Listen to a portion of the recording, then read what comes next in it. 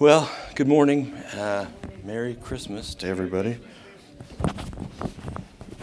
Okay, we'll get this by the end of the hour for sure. I just wanted to spend a few minutes, and I've actually spoken on this a couple other times, the Star of Bethlehem or the Christmas star. And I've just felt this desire to go back and take a fresh look at this, and how it really glorifies the birth of the Lord Jesus. Just some caveats to start with. This is really not, I didn't want to do an exhaustive review of all the human theories and, this could be aligning up with the planets and all that stuff.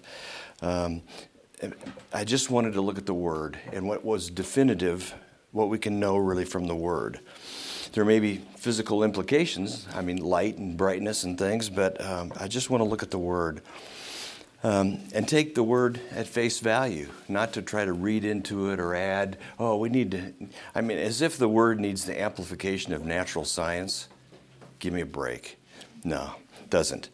And which leads us really to the bottom line is that this is really supernatural, which is what we need to keep in mind. Again, God doesn't need natural explanations from science to prove or to enforce His Word. So let's turn, if you have your Bibles, turn to Matthew 2, 1 through 12, and I'll just read these verses.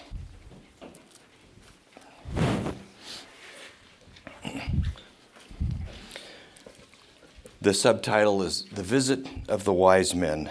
Now after Jesus was born in Bethlehem of Judea in the days of Herod the king, behold, Magi from the east arrived in Jerusalem, saying, Where is he who has been born King of the Jews? For we saw his star in the east and have come to worship him. And when Herod the king heard it, he was troubled, and all Jerusalem with him. And gathering together all the chief priests and scribes of the people, he began to inquire of them where the Christ was to be born. And they said to him, In Bethlehem of Judea, for so it has been written by the prophet, And you, Bethlehem, land of Judah, are by no means least among the leaders of Judah. For out of you shall come forth a ruler who will shepherd my people Israel. Then Herod secretly called the Magi and ascertained from them the time the star appeared. And he sent them to Bethlehem and said, Go and make careful search for the child, and when you have found him, report to me, that I too may come and worship him. And having heard the king, they went their way, and lo, the star, which they had seen in the east, went on before them, until it came and stood over where the child was. And when they saw the star, they rejoiced exceedingly with great joy. And they came into the house and saw the child with Mary his mother, and they fell down and worshipped him. And opening their treasures, they presented to him gifts of gold, frankincense, and myrrh. And having been warned by God in a dream not to return to Herod, they departed for their own country by another way. I know that's a familiar passage, but it's always amazing to me how we can read it, and every time we read it, we see something new or some new depth that we didn't know. I said I didn't use a lot of other references. I did cheat and go to John Mack's commentary to clarify some of the words, and he has a couple of good things.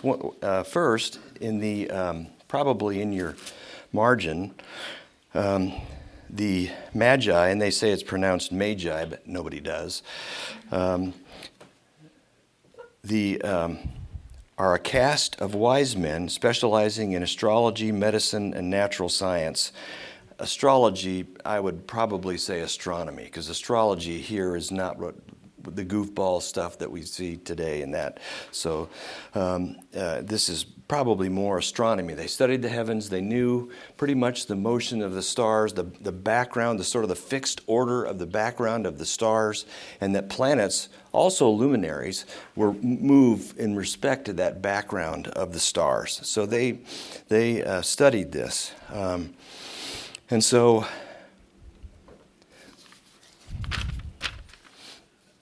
And then just a little amplification from John Mack. These were not kings, but magi, magicians or astrologers. Again, astrology then is not what we see today. It's most probably astronomy. Probably Zoroastrian wise men from Persia whose knowledge of the Hebrew scriptures could be traced back to the time of Daniel, which is pretty amazing. So that's the background of these magi. The interesting thing here is how this is, even though these are celestial, this is a celestial happening, in somewhere in space above the earth. It's really geographically based. First, magi from the east. They came from Persia, where Daniel was. Where is he who has been born King of the Jews? They knew the timing. They knew Micah 5:2. They knew what the reference was. For we saw his star in the east, when they were in the east, and it led them to the west, and we have come to worship him. And we'll see more of that in verse 9. So, again, these were observers of the heavens. They knew how to distinguish, hey, that's not a usual star or luminary or light bearer. That's something different, which is really significant. They were able to distinguish that. His star, which was interesting, it's really related to the Lord Jesus himself. And that means applied to what has been mentioned before, and that was the reference to he who has been born King of the Jews. So his star, and it's mentioned through this whole discourse like this. And so what is this star? Well, in general, these stars are luminaries in the heavens somewhere. The word, the Greek, or the New Testament Greek word is aster or aster. It's a star as strewn over the sky. And it's, again, this was a little different than the usual stars or planets, and it was pointing to Christ as the morning star. Now, when people discovered that there were some stars that move different planets, they're called wanderers. So again, the planets move in respect to the background of those stars. But they're all in general luminaries, and we'll see that a little bit in Genesis 1 in a second. In fact, let's just go there. Where's the first time stars are mentioned? In Genesis 1. You don't have to turn there. Let me just... In Genesis 1:14, a couple of verses, then God said, "Let there be lights in the expanse of the heavens to separate the day from the night, and let them be for signs and for seasons and for days and years. And let them be for lights in the expanse of the heavens to give light on the earth." And it was so. And God made the two great lights, the sun and the moon, greater light to govern the day and the lesser to govern the night. And I love this last little statement. I mean, I have colleagues that have spent their entire life, messing around and trying to understand stars. And he made the stars also. What a great comment. So again, what's the purpose? To give light on the earth as luminaries.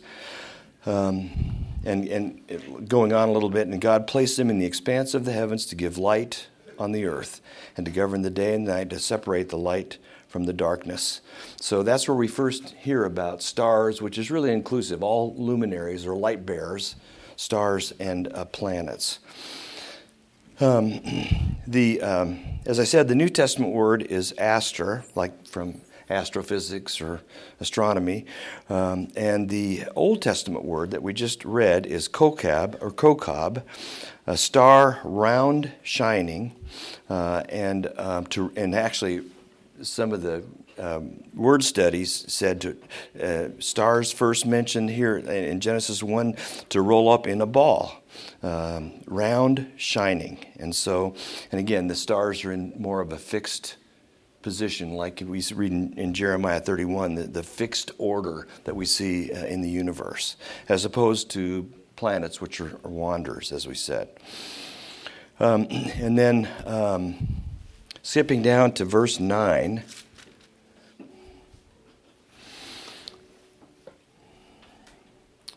And having heard the king again, they went their way, and lo, the star which they had seen in the east, not shining toward the east, but when they were present in the east, went on before them.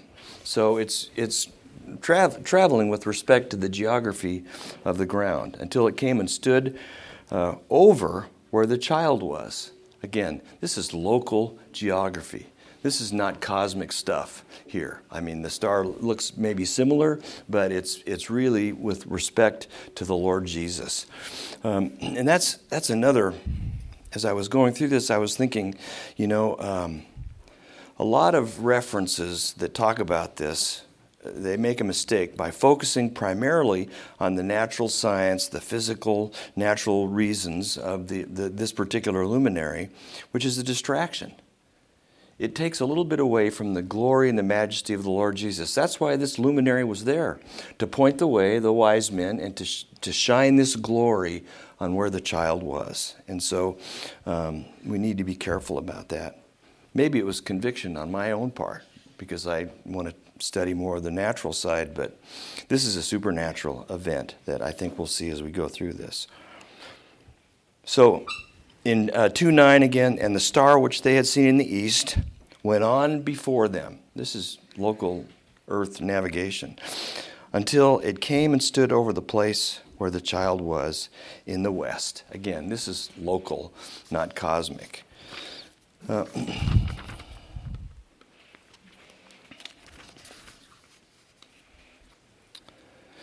So what does John Mack say about the star? Well, I think he copied what I've been thinking about for a while. This could not have been a supernova or a conjunction of planets, as some modern theories suggest, because of the way the star moved and settled over one place.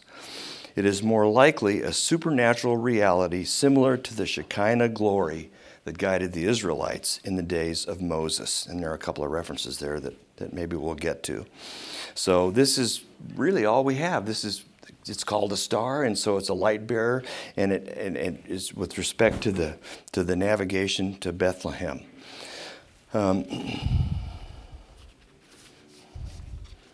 So all that is sort of a backdrop.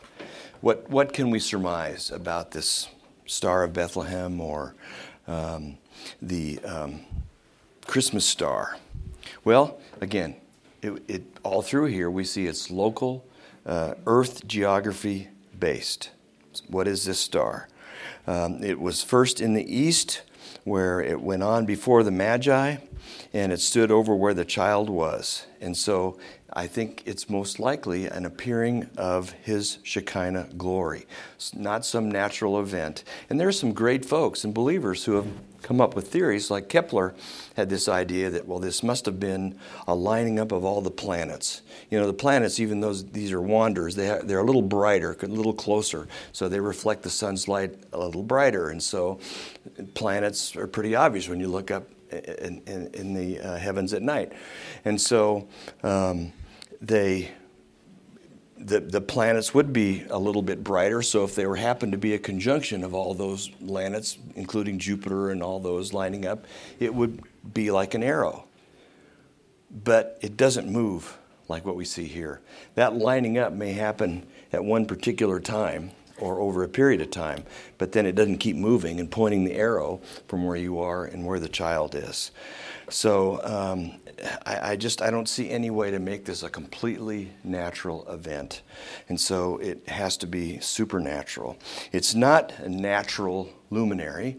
We've talked about how the stars are this background and the planets move, but this has very specific, peculiar motion, and that peculiar in the sense of it's some motion of this particular object, which is different than just orbital type motion.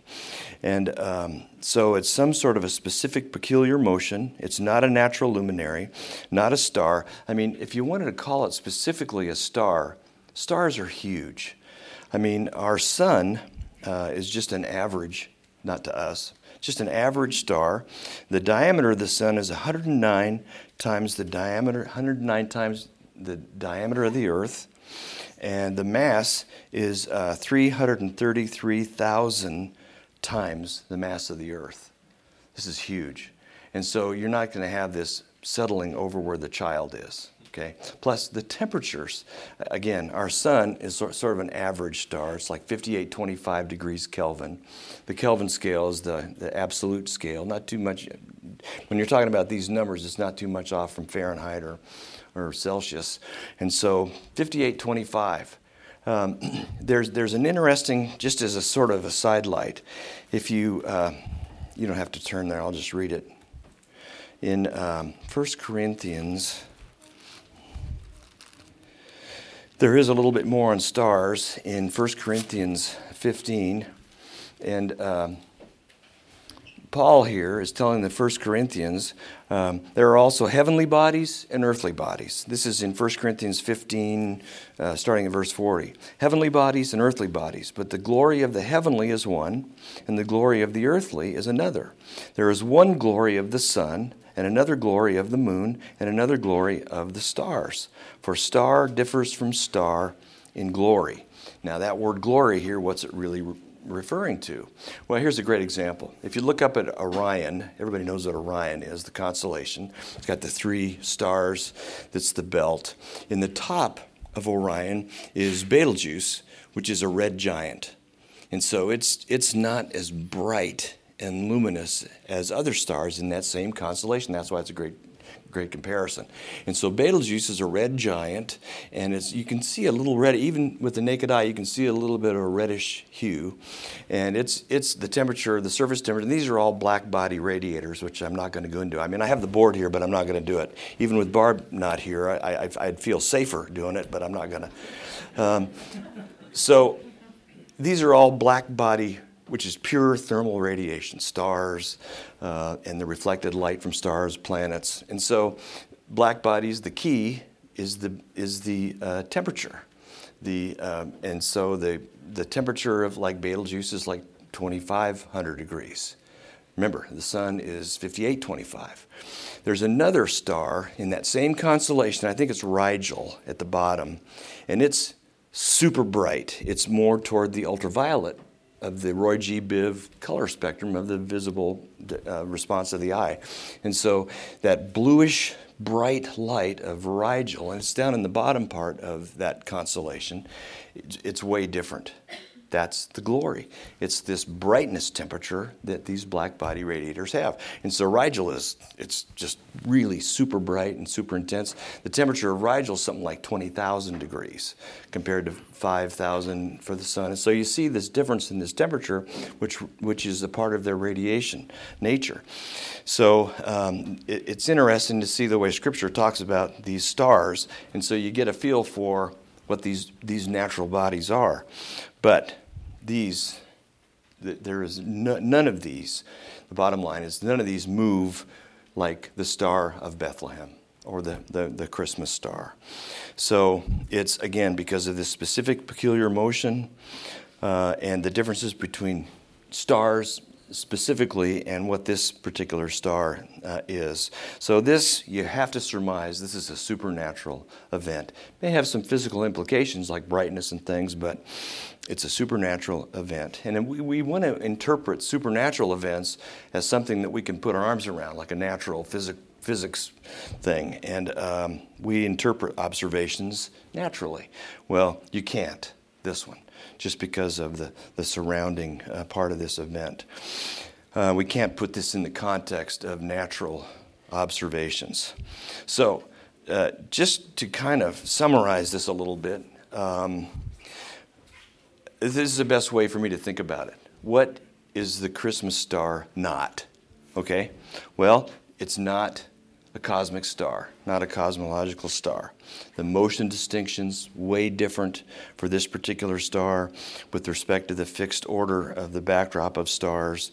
It doesn't move like a planetary wanderer, which is that word planet means wanderer, so which are not local. These are not local. Those are cosmic objects.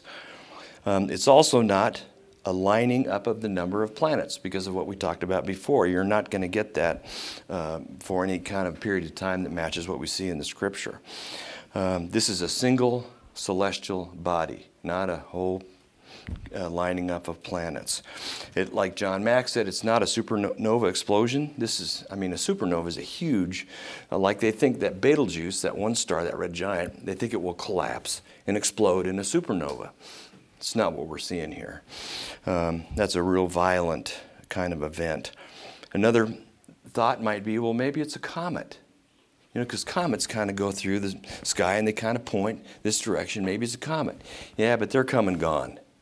They don't hover. They don't stay locally over a position like this particular star did. So you have to conclude that this is really supernatural. And so, the best way to think about it would be, like John Mack suggested, the Shekinah glory, the glory of God that appears to man. And so, just a couple of references. If we, you don't have to turn, I'll do it. Exodus 29.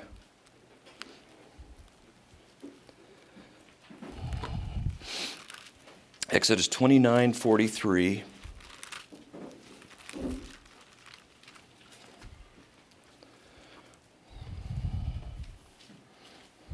And this really is referring to his Shekinah glory that comes into the tent of meeting and later on into the temple. We could start earlier. Well, I'll just start back at, we'll start at 43. And I will meet there with the sons of Israel, and it shall be consecrated by my glory. This is the Shekinah glory. And this is the closest thing I can see to what this star would be. And later on in verse 45 and on, and I will dwell among the sons of Israel and be their God, and they shall know that I am the Lord their God who brought them out of the land of Egypt, that I might dwell among them. I am the Lord their God. So that's what Shekinah glory really is. Well, what are some other references? If we... Still in Exodus 24:17. And this just another kind of indicator of what this glory might appear like. This is when Moses took some of the elders up to the mountain, and listen to this. In verse 20, Exodus 24:17, and to the eyes of the sons of Israel, the appearance of the glory of the Lord was like a consuming fire on the mountaintop. Now, the connection between this and a star, there's some depth here that I don't understand. But at least you see the connection there between the brightness of a luminary and a star. And so this is the Shekinah glory. A couple other quick verses. And again, this word glory in the Hebrew is the word kabod, or splendor or honor. And you could kind of make a connection to the difference in star differs from star in glory. Rigel is hugely bright and blue to the high energy part of the spectrum, whereas Betelgeuse is not. So star differs from star in glory. Back at the beginning of Exodus, when Moses was starting his mission, you remember the burning bush. Well, that's what we're talking about here, the Shekinah glory. In Exodus 3:2, and the angel of the Lord appeared to him. Now, who's the angel of the Lord? Jesus, right. The angel of the Lord appeared to him in a blazing fire from the midst of a bush, and he looked, and behold, the bush was burning with fire, yet the bush was not consumed. So that's really probably our first look at that. And then there's some others in Exodus, but let's just jump to Daniel 7. This passage, I keep coming back to it because there's just some depth here where you see both the Father and the Son. And I think that's significant. Okay, so Daniel 7, starting at verse, Daniel 7, 9 and 10. Hosea is not Daniel. And the subtitle here is the Ancient of Days. Who's the Ancient of Days? God the Father. Okay, the Ancient of Days reigns. And so this is Daniel. Now, you have to think about what is he looking at?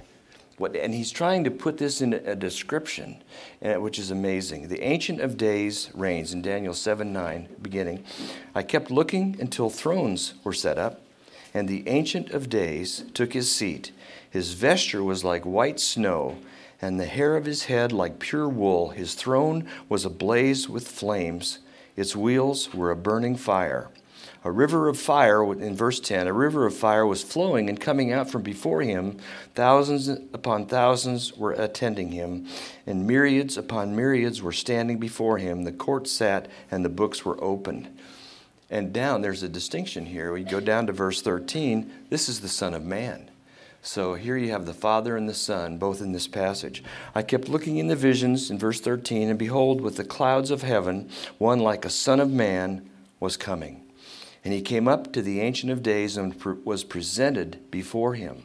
And to him was given dominion, glory, and a kingdom, that all peoples, nations, and men of every language might serve him. His dominion is an everlasting dominion, which will not pass away, and his kingdom is one which will not be destroyed. So this is fairly weak attempt to try to start to get our arms around what the Shekinah glory is, which is really indescribable. And Daniel does a great job here. So let me just summarize a little bit.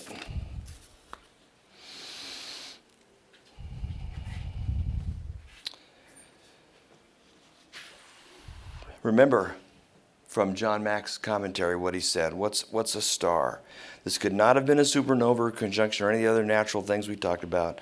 As some modern theories suggest, we love to spin theories. Well, because of the way the star moved and settled over one place, it is more likely a supernatural reality similar to the Shekinah glory that guided the Israelites in the days of Moses. And remember how he did that. A pillar of fire, a pillar of cloud by day, and a pillar of fire by night. And that's how he led the Israelites. So that's also a look at this Shekinah glory.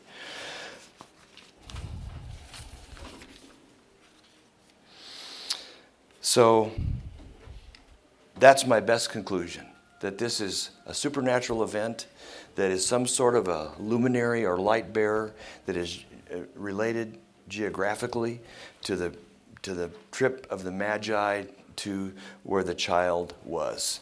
And that's as far as I got. And more, I'll probably keep coming back here every couple of years and talking about, okay, I'm going to take a fresh look. Well, I don't know. There's lots of fresh looks, I guess, that we can take. But it's amazing how when you come back and look at this, that there can be real new things that we discover.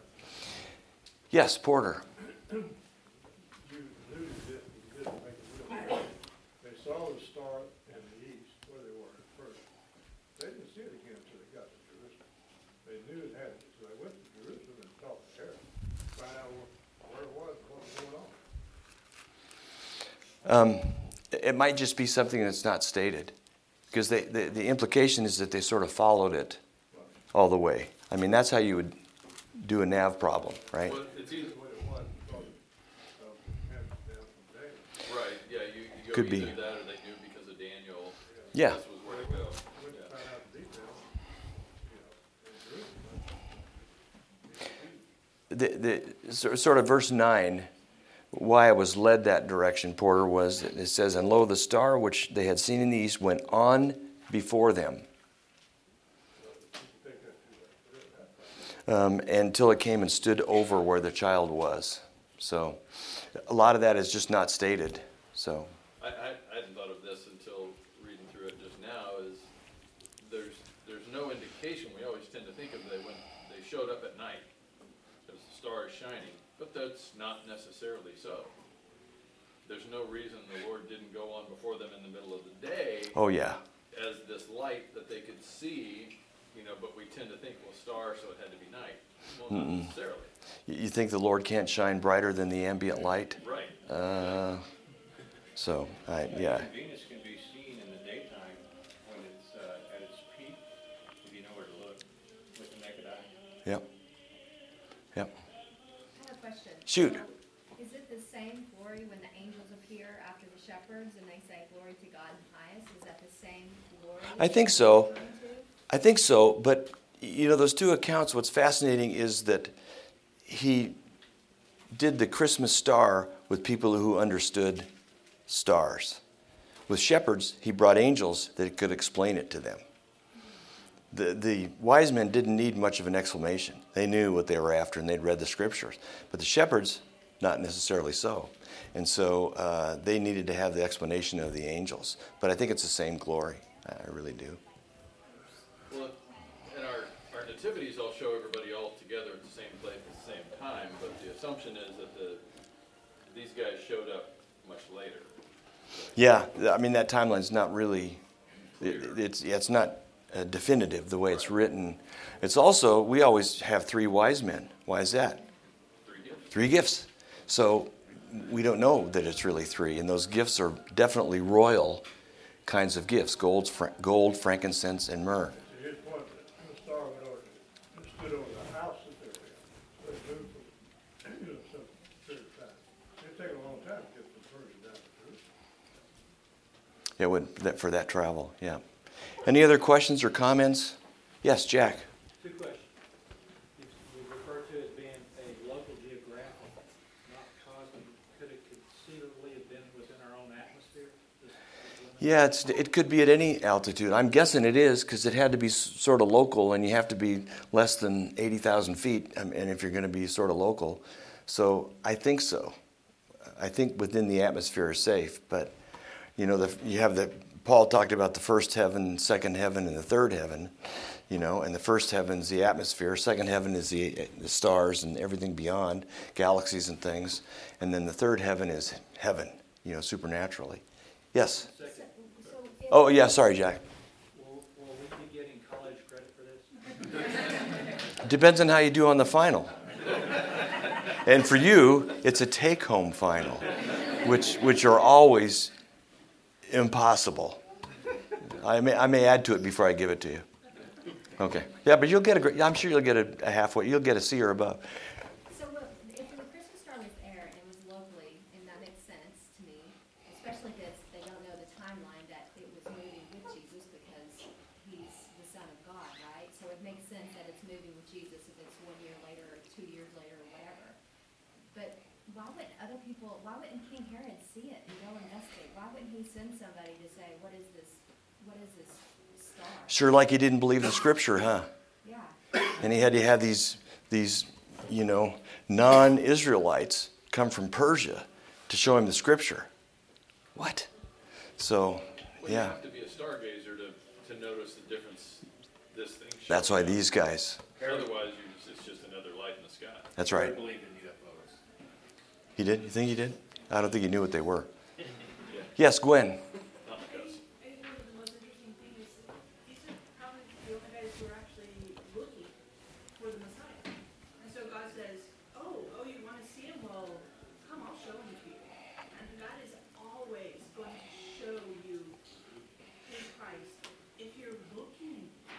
Yeah. Like she was saying, why didn't everybody else kind of join the parade? I mean, there's a star they're following. That's gonna be weird, right? But these are the guys who were looking.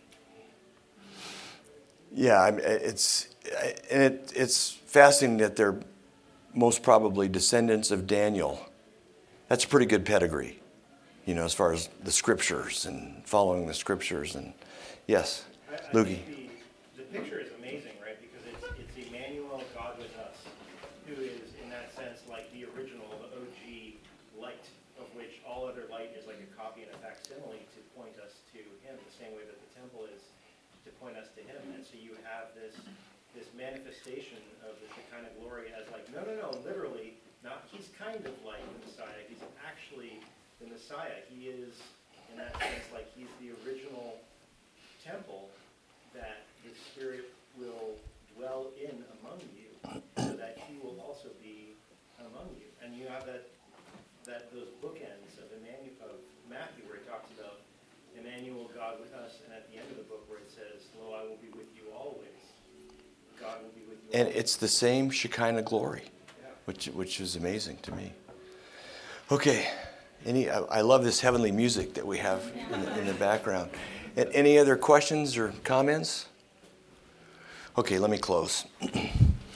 Father, we just love your word, and we love you just for how you've shown yourself to us in the scriptures, and that you dwell in each of us. You gave your grace to each of us, Father, and so we just give you the praise and the glory, and are overwhelmed just by your greatness and how you've taken care to share this with us and what this is about. So we just thank you for your word, and we thank you for the service to follow, and especially in this season.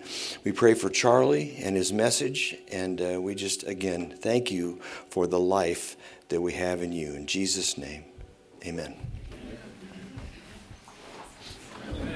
Thank you, Jim. My pleasure.